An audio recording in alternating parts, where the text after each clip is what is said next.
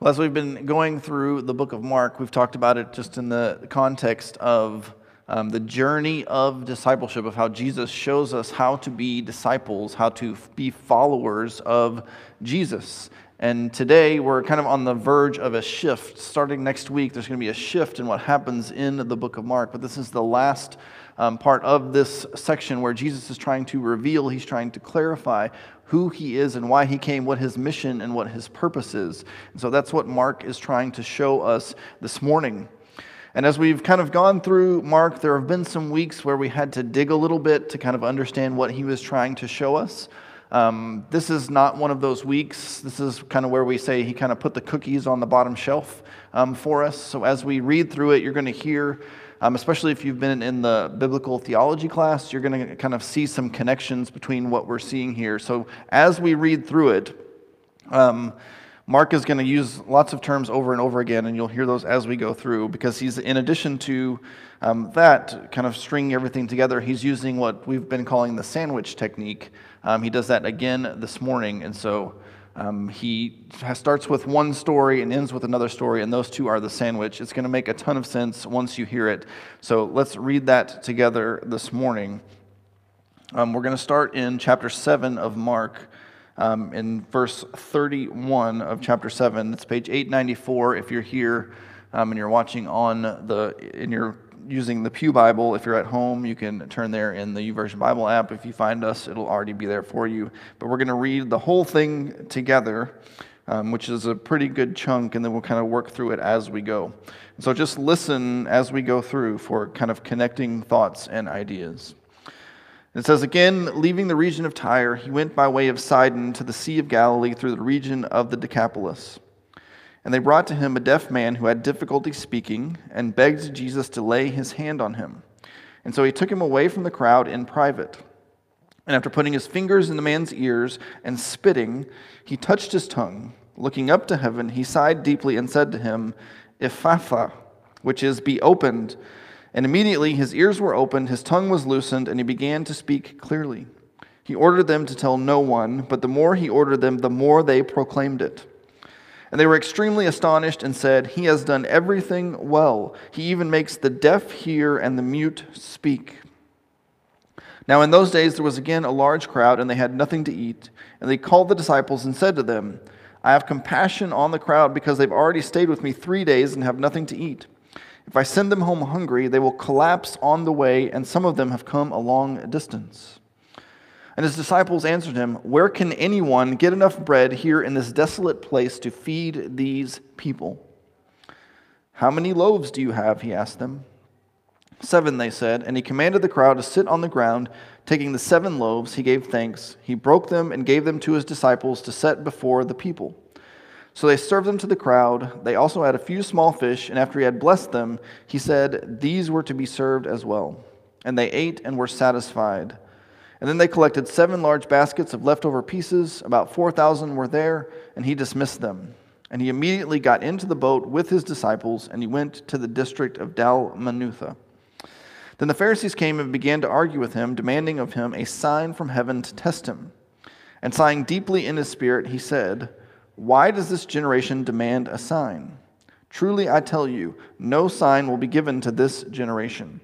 And then he left him, he got back in the boat, and went to the other side. The disciples had forgotten to take bread and had only 1 loaf with them in the boat, and then he gave them strict orders, Watch out, beware the leaven of the Pharisees and the leaven of Herod. And they were discussing among themselves that they did not have any bread. Aware of this, he said to them, Why are you discussing the fact that you have no bread? Don't you understand or comprehend? Do you have hardened hearts? Do you have eyes and not see? Do you have ears and not hear? And do you not remember? And when I broke the 5 loaves for the 5,000, how many baskets full of leftovers did you collect? 12, they told him. And when I broke the 7 loaves for the 4,000, how many baskets full of pieces did you collect? 7, they said. And he said to them, Don't you understand yet?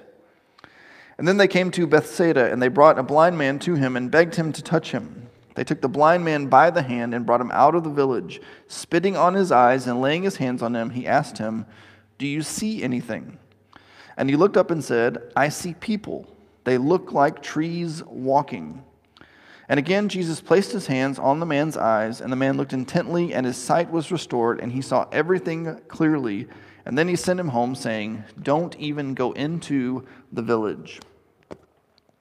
And so we read this whole passage, and we have this sandwich, right? There's two healings. There's one at the beginning, the healing of the deaf man, and one at the end, the healing of the blind man.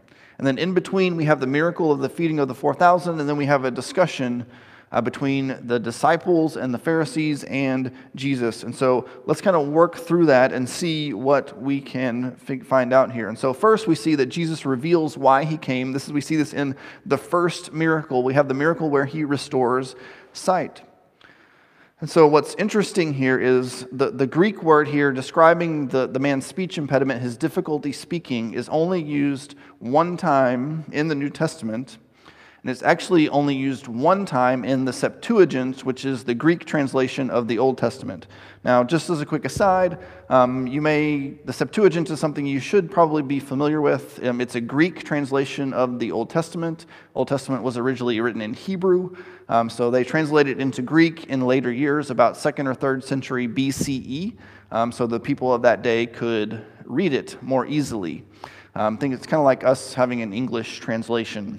And so if you read a study Bible or you look in your study notes and you see the abbreviation LXX, that's a reference to the Septuagint. So it stands for 70, which is how many people they had to translate it into Greek. And so that's just a quick aside. So in the Septuagint, in the Old Testament, this word is used one time in Isaiah chapter 35.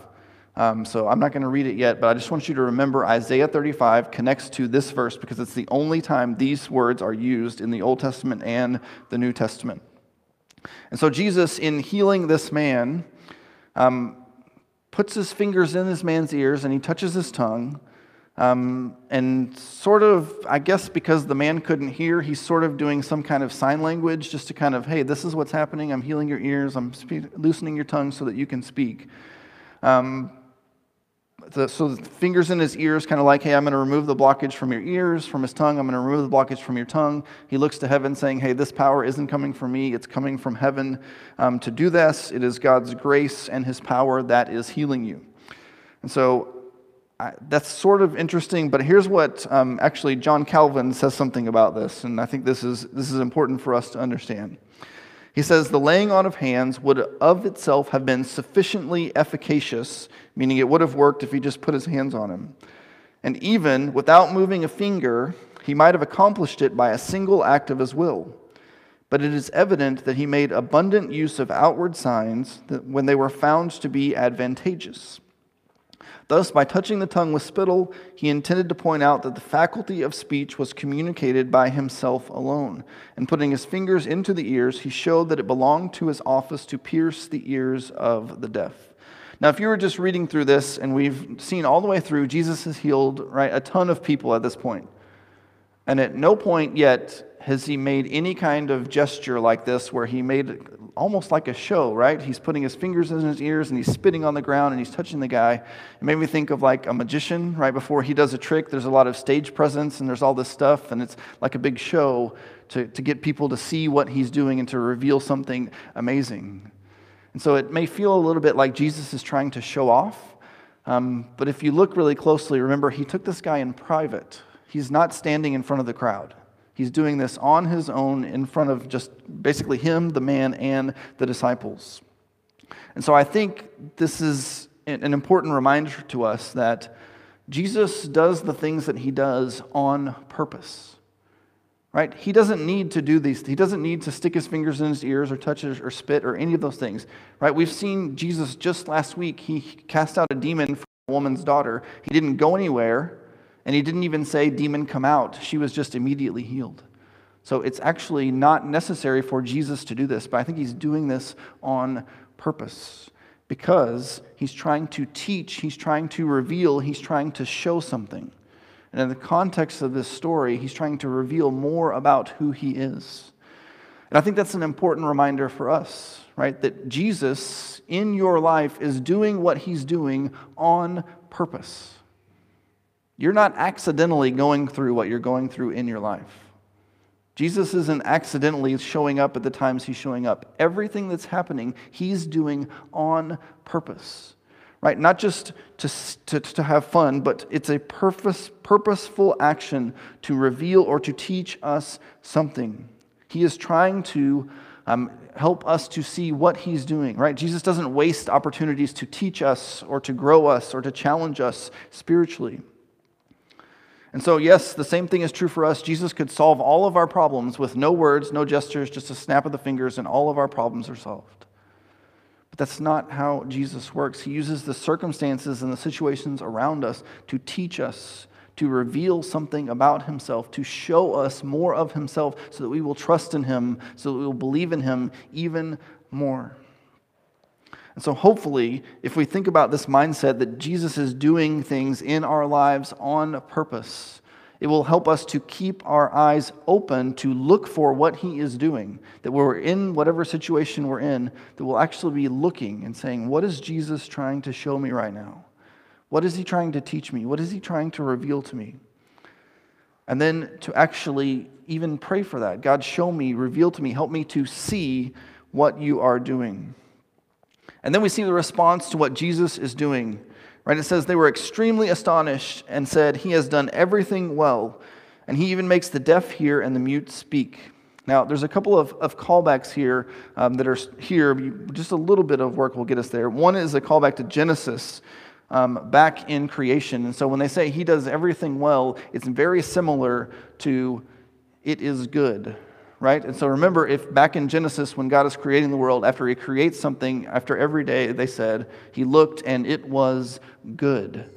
Right? So this is the same thing. Jesus does this and it is well. It makes me think of like the difference between Americans, where we say good job, and in other English-speaking countries, they say well done. So good and well are basically the same thing. We're just Americans and say good job. I only know this because I took a mission trip to South Africa where they speak English, and we did a basketball clinic, and we all wanted to say good job after everything that all the kids did, and they were like, what does that even mean? Why would you say that? Like, we were toddlers not knowing how to speak, so you say well done in those countries. So it's kind of like that. It's the same thing. So they said he has done everything well, and then we get the line that he makes the deaf hear and the mute speak. Now, remember the reference to Isaiah that we had earlier about the speech impediment? Right, this is what Isaiah 35 says. The ears of the deaf will be unstopped. The lame will leap like a deer, and the tongue of the mute will sing for joy. For water will gush in the wilderness and streams in the desert. So this is basically kind of a paraphrase of Isaiah 35 in their response, that Jesus is doing the things that we see in Isaiah 35, paired with the word that we saw earlier. The deaf will hear, the mute will speak. And so I don't think it's a coincidence that Mark is using this in this story. And if that wasn't enough, here's what the first line of Isaiah 35:5 says. The eyes of the blind will be opened. Right? Sound familiar to what we've seen in this passage? And so in Isaiah 35, he's made this connection that the eyes will be opened, the deaf will hear, and the mute will speak. And so Mark is giving us insight into why Jesus came by making this connection. He came to restore and to redeem, which is what Isaiah chapter 35 is about. It's restoring the remnant to Israel. And so this passage, this sandwich that we're looking at today, is all to ask the question, do you see clearly why Jesus came? Do you understand who he really is? And so we're going to work our way through that. And so now we're going to see next, Jesus is going to reveal what he can do, what he's really capable of. Now this is the feeding of the 4,000. I'm not going to read it again for you. We had the feeding of the 5,000 not that long ago. This is very similar. Some people have tried to argue this is actually the same story and they just told it twice. But there's enough differences in what happens. One, the 5,000 was for Jews. This is mostly a Gentile crowd. There's a different number of loaves. The bread is different. And so there's enough here to say this is a different story, but it is very similar. And so if you didn't hear that, you can go back and listen to it on the podcast or on the website or on the YouTube channel. You can watch it again. But I think the point of what Jesus is doing here is, hey, let's put the disciples in exactly the same situation that they've already been in, They've already seen me do this once. They've seen me multiply loaves to feed a crowd. Let's put them back in the situation and see what they have learned. Just to kind of, hey, let's see if they understand. Let's see if they can see clearly who I am. And so he tells them, right, I have compassion on the crowd. Hey, let's try to feed them. And the response in verse 4, I think, is a crucial question in kind of this interaction. The question is, where can anyone get enough bread for this many people? Right? Where can anyone get enough bread? Now, they just saw this not too long ago, but they still ask, where can anyone get enough bread? Their thinking is, this just can't happen. We can't provide for this crowd. And then Jesus asks what they have. He takes what they have. He does a similar thing. He breaks it up. They pass it out, and then they have leftovers. So this is Jesus revealing more of himself, of confirming his power and his work.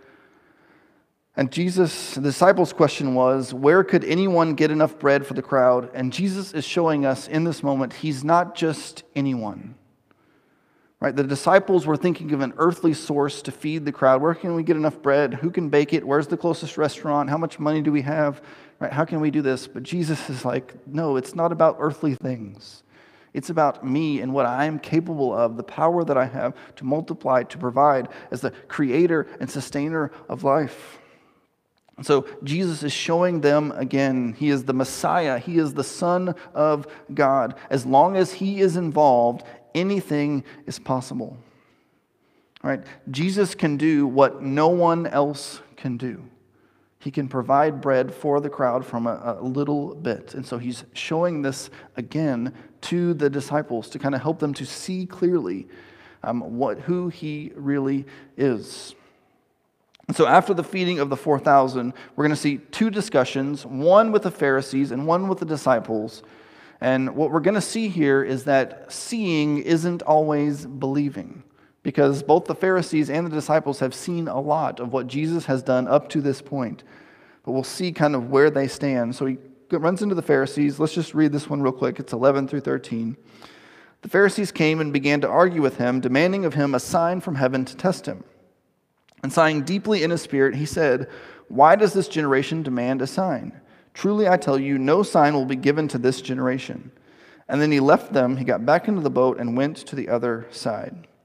Now, the Pharisees come to Jesus, they ask him for a sign. This seems a little funny to us because, like, he's just fed 4,000 people with 7 loaves, and he healed a deaf guy before that. So you're just like, what? Aren't those signs? Isn't that what they're looking for? Isn't that what they're trying to discuss? And so what they're actually looking for is not a display of power, but a confirmation. Looking for a confirmation from Jesus that he and his mission are authorized by God. They're basically looking for verification or authentication or legitimacy. Think of it like a second form of ID, right? When you go places, like, hey, here's my driver's license, it has my picture on it, and all this thing, and it identifies who you are. And depending on how serious it is, you need a second form of ID to actually prove who you are. Or now we do two-factor authentication if you're doing stuff online where it's not just enough to know your name and password, your username and password. You have to have like a text message or an email that you can confirm who you are. So that's essentially what the Pharisees are doing. We see that you're doing all of this stuff and you can do miracles, but we really need to confirm why you're doing those and what power you're using to do those miracles. Because if you remember, way back in chapter 3, they accused Jesus of kind of working with Satan. The reason he can cast out demons is because they're in partnership, and so he has control over them because he and Satan are working together. So they're not quite convinced that he is on God's side or that he's using the mission of God. So they want a confirmation. They want more because what they've seen is not enough. And he responds basically saying, look, you're not going to get a sign. Kind of, I think, saying, look, just read the scriptures that point to the Messiah in the Old Testament and see if they fit. See what I've done. Look at what I've been doing. God is at work in me. The evidence that you have is enough. You don't need another sign. You don't need another confirmation. Right? So the Pharisees, even though they can see what Jesus was doing, it wasn't enough for them. And it made me wonder if sometimes we do the same thing. Can we actually see what God is doing around us in our lives? Or do we say, God, I have this decision. Can you show me a sign? Can you give me a little bit more? Can you prove to me that you're really with me? Right? It's similar to what the Pharisees are doing. God, I've seen all that you've done. I've seen Scripture full of miracles and power and overcoming things, and I've seen what you've done in my life already and other people's lives. But for just this next one, could you just give me a little bit more? Could you just give me a little bit more of a sign? Right? That we've seen all the things that God has done, all the things that Jesus is capable of, and we just say, but I just need a little bit more. If you can just show me a little bit more. I think that's a very similar attitude to what the Pharisees were doing. And then they leave, and then they talk to the disciples. And they get into the boat, and Jesus tells them, hey, beware the leaven of the Pharisees and of Herod. And so the disciples think that he's talking about the fact that they only brought one loaf of bread in the boat. I think I don't know, it's easy as a nerd to say they're not very good at math. Because if 7 loaves can feed 4,000 people, then one loaf could easily feed 13. If you want to work that out, how many loaves it takes per person, you can do that. I didn't do the math for you, but it's easily more than 13 for one loaf. But he's talking about this leaven of the Pharisees and Herod. And so what is that he's talking about? What is he trying to warn them of?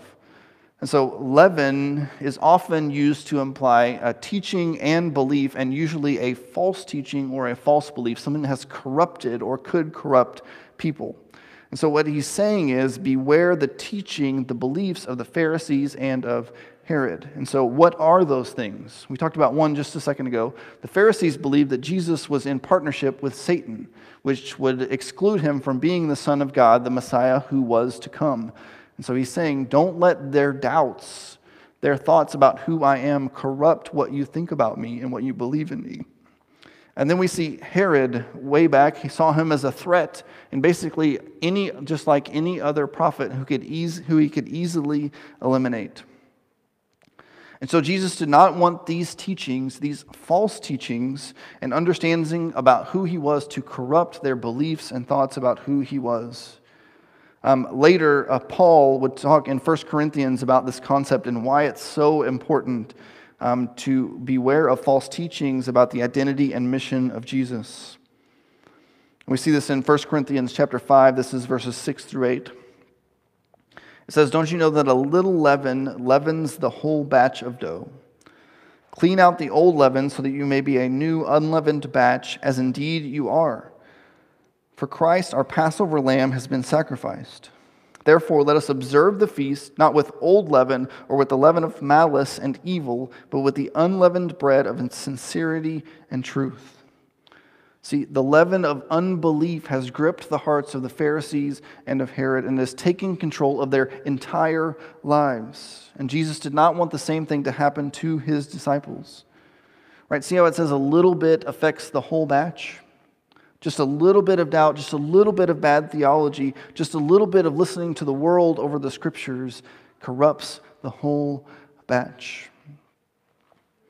Now, we may not have the leaven of the Pharisees and the leaven of Herod, but we do have false teachers and false prophets all around us, and it's really easier than ever to get a platform due to technology and social media and other things.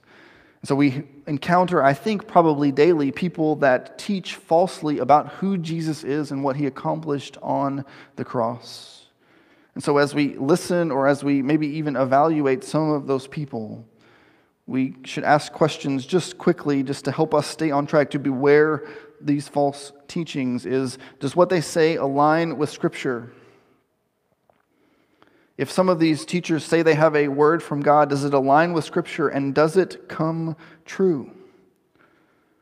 So those are just two simple questions, and if those things are not true, then maybe we should consider not listening to them. Because just because someone says something that I like and I want to happen doesn't mean it's true, doesn't mean it's a word from God.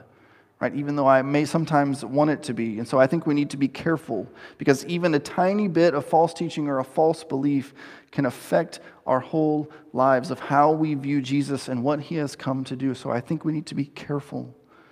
Just as Jesus is trying to teach the disciples, just a tiny bit can get us into trouble. And as we keep going, Jesus sees they are discussing the bread and how they only have one loaf, and he asks them a series of questions. Right? Do you understand? Do you comprehend? Do you have hard hearts? Can you see? Can you hear? Can you remember? Right? Again, connecting the dots between what we've seen in the miracles and what's happening here. Right? Seeing and hearing and understanding. And if you remember back, this is actually the same line of questioning he asks throughout the book of Mark so far to distinguish between insiders and outsiders. Right? He quotes the passage in Isaiah, there will be some who can't hear and can't see even though they have eyes, and those are people who don't understand, who are opposed to Jesus, and there will be those who are inside who do understand who Jesus is and they follow him. And so in this moment, he's basically asking the disciples, are you inside or are you outside? Do you believe in me? Do you trust in me? Do you think I'm the Messiah? Do you think I'm the one that can save? Do you believe that I'm sent from God for this purpose? Or do you not? So he's challenging the disciples in this moment again. And then to kind of clarify, he asked them details about the feeding of the 5,000 and the 4,000, about how many loaves he started with and how many were left over. And then he says, do you still not understand? Which is interesting because, right, the disciples, when he asked about the details of what happened, they could recall it. They knew how many loaves were left over each time, right? 12 and 7. Another fun fact that these stories are different. 12 is usually a more Jewish number and associated with the 12 disciples and all of these other things. 7 is not as much, and so that's one of the differences that say, hey, these are really different for two different audiences. So just for fun, I thought I'd throw that in for you. But they knew the details of the event, but they missed the significance. Right? They didn't understand what Jesus was trying to show them in that. Obviously, because the second time they would have said, well, Jesus, you did this like 2 months ago. Can we just do that again where you just multiply the loaves and feed all the people? But that's not what they said. They said, can anybody do this? Can anybody feed this many people? So they missed the significance even though they knew the details, which I think is another thing for us just to keep in mind is, yes, details are important, but sometimes we miss what God is doing when we focus on the little things.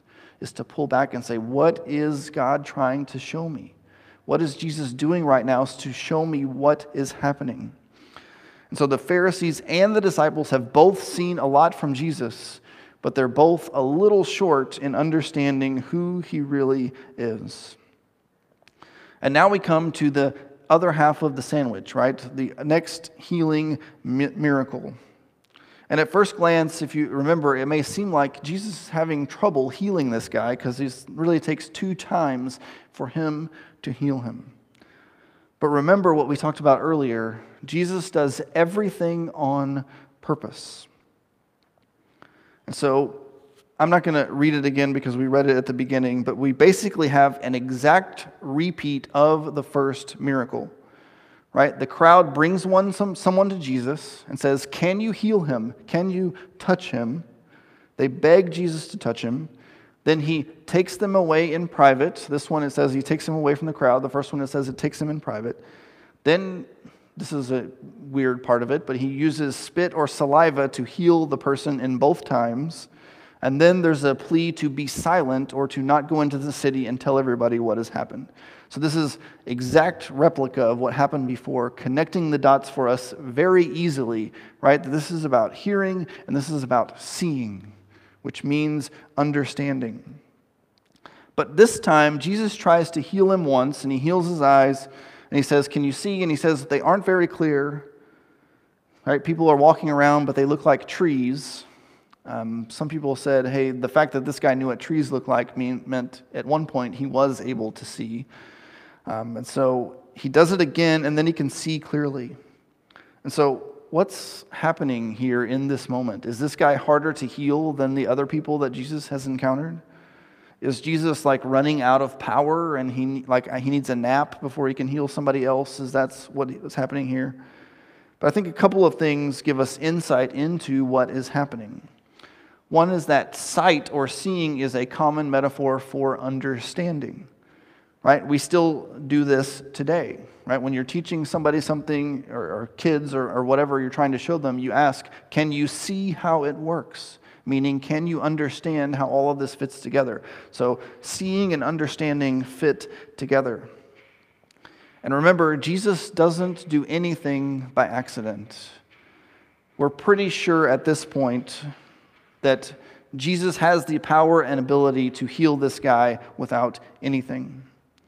Restoring someone's sight, at least in our view, is not harder than bringing somebody back from the dead. It should be easier. And so it seems like Jesus is purposefully using 2 attempts to heal this man.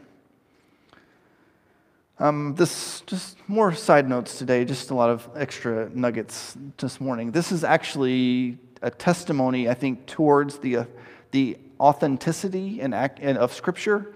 Because if you and I were writing a story about a hero who had this great power, we would never put in there that he failed the first time and he had to do something again, right? So a lot of people say, well, why would you ever write that Jesus failed and it didn't quite work and then you tried again and then it did work if you were making this up? And so just a fun side note just for that.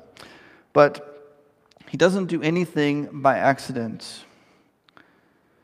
And so what is Jesus trying to show us here by doing this twice? What is he trying to get us to understand? Well, we've just had the disciples experience a miracle, and they've been asked what? Can you see? Can you hear? Do you understand? But they didn't quite get it. And so Jesus uses this blind man as an example for them, that even though they might be able to see a little bit and understand a little bit, there's still more to see, more to understand. There's more about Jesus that needs to come into focus. He wanted them to see themselves in this blind man, to realize they aren't quite seeing Jesus clearly, that there is more to see, there's more in the process of understanding. They see him vaguely, but it needs to come into focus. And so this 2-step healing that Jesus used, I think, is intentional. It's meant to portray the gradual, step-by-step process that we come to understand who Jesus really is. And not to give away next week, but that's where we're going to start right at the beginning with Jesus basically asking them, who do you say I am? And so we'll get the answer to that next week. But he's showing, right, understanding who Jesus is a process. Yes, sometimes when we come to salvation or right before that moment, we have clarity on who Jesus is, that he did come to the earth to save sinners, those who were broken, and then he went to the cross to die in our place, to overcome the power and the penalty of sin so that we could have life. And you see that clearly. But all throughout your life, there's more to see. There's more clarity. There's more focus. Right? It's like getting a better prescription every time you go back to Scripture and you see a little bit more and a little bit more and a little bit more. It's a process to be able to do that. And so as we kind of bring all this together, I think there's just a couple of questions that will help us do that, which are, I think, pretty clear from this passage is, one, can we see? Can we see? Do we have sight? Right, this whole passage is to ask the question, do you see Jesus clearly? Do you understand who he really is? Do you believe that he is the sovereign creator who can do what no one else can do? He is the one who can open our eyes through faith and salvation. He can clear the darkness and distortion of sin and brokenness so that we can see clearly. He can help us to see clearly as we confess and we repent and we trust in him.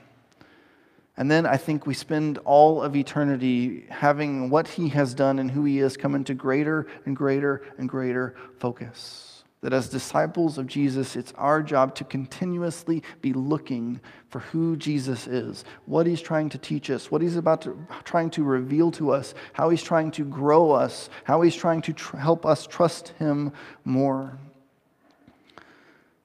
I think of it like using a microscope, right? You look at it with your eyes and you see it somewhat clearly, and then you put a microscope under there and you see things that you couldn't see before. And then as you keep zooming in and zooming in and zooming in and zooming in, you see more and more and more and more the further you look. And I think that's how it goes with following Jesus, is that the more we look, the more we understand, the more we seek him, the clearer and clearer and clearer it gets, and the more and more and more we see. And so along with can we see, the other question is, do we understand? Right? The purpose of this passage is not just to ask, do you understand who Jesus is? Do you know some facts about Jesus? Have you read some stories about Jesus? But do you have clarity and insight on his true identity as the Son of God? And I'm going to challenge us even to take it one step further than just knowing those things. But do the things that you say you believe impact the way that you live your life? Do we really believe that Jesus is the Son of God who has come to earth both to restore us physically, which he does in this passage, and spiritually, which he's trying to get the disciples to understand he can do in this passage? Right? Jesus, when he talks to the disciples on the boat, he's not talking about how much bread they have. He's talking about their spiritual health. Do we believe that God is purposefully working in our lives and throughout history to bring us into a deeper and fuller understanding of who he is?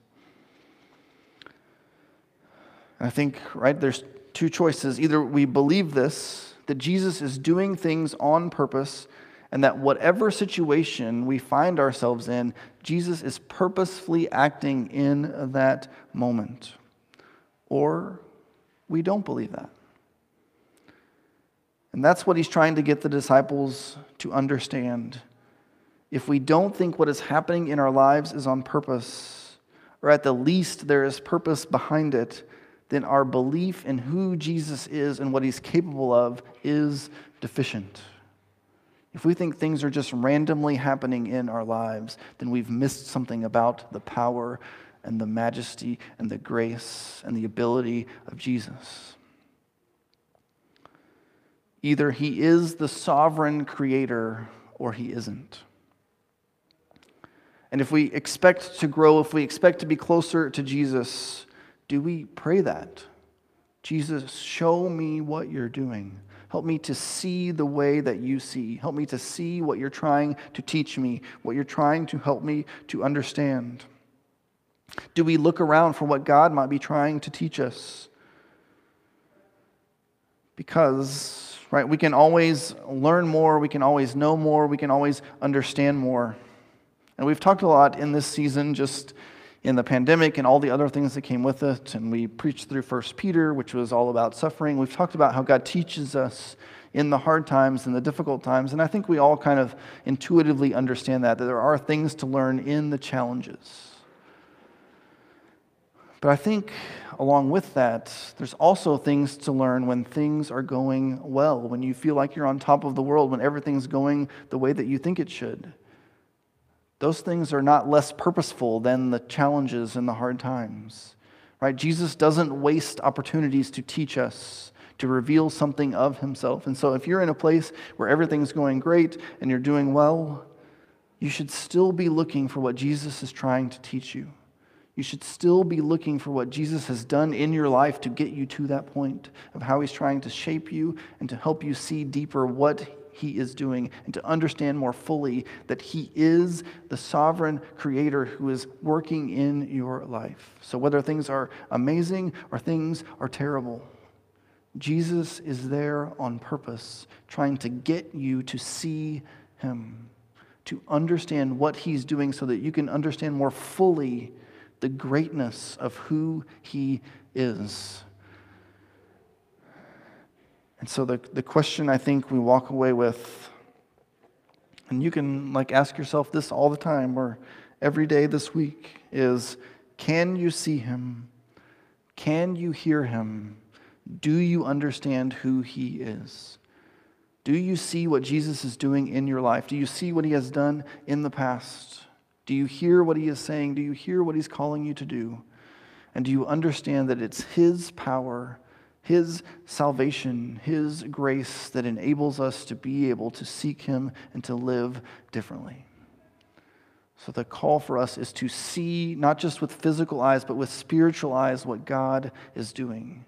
And daily, again and again and again, to ask, God, what are you trying to show me? Help me to see you more clearly. Will you guys pray with me this morning? God, we come before you and we thank you for who you are. We thank you for what you've done in our lives.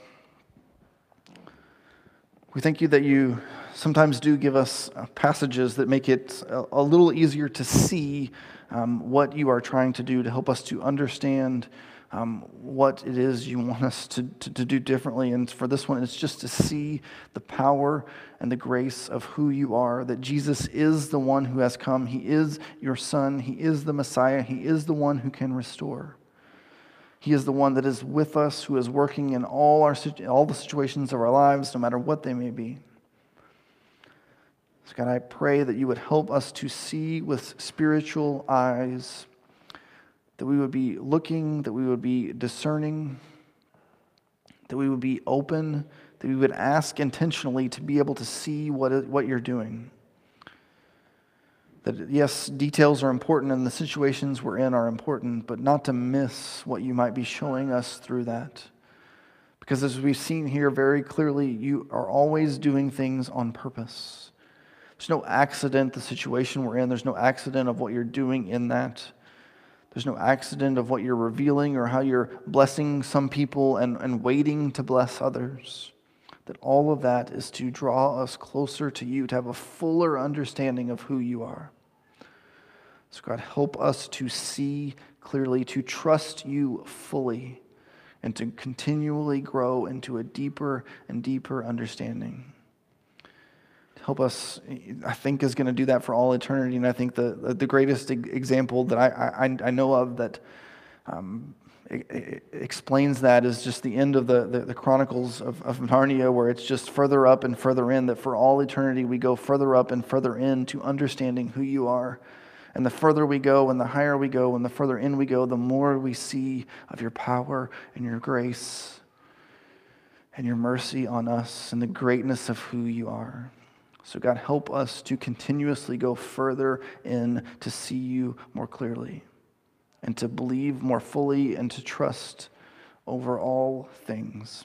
In your name I pray. Amen.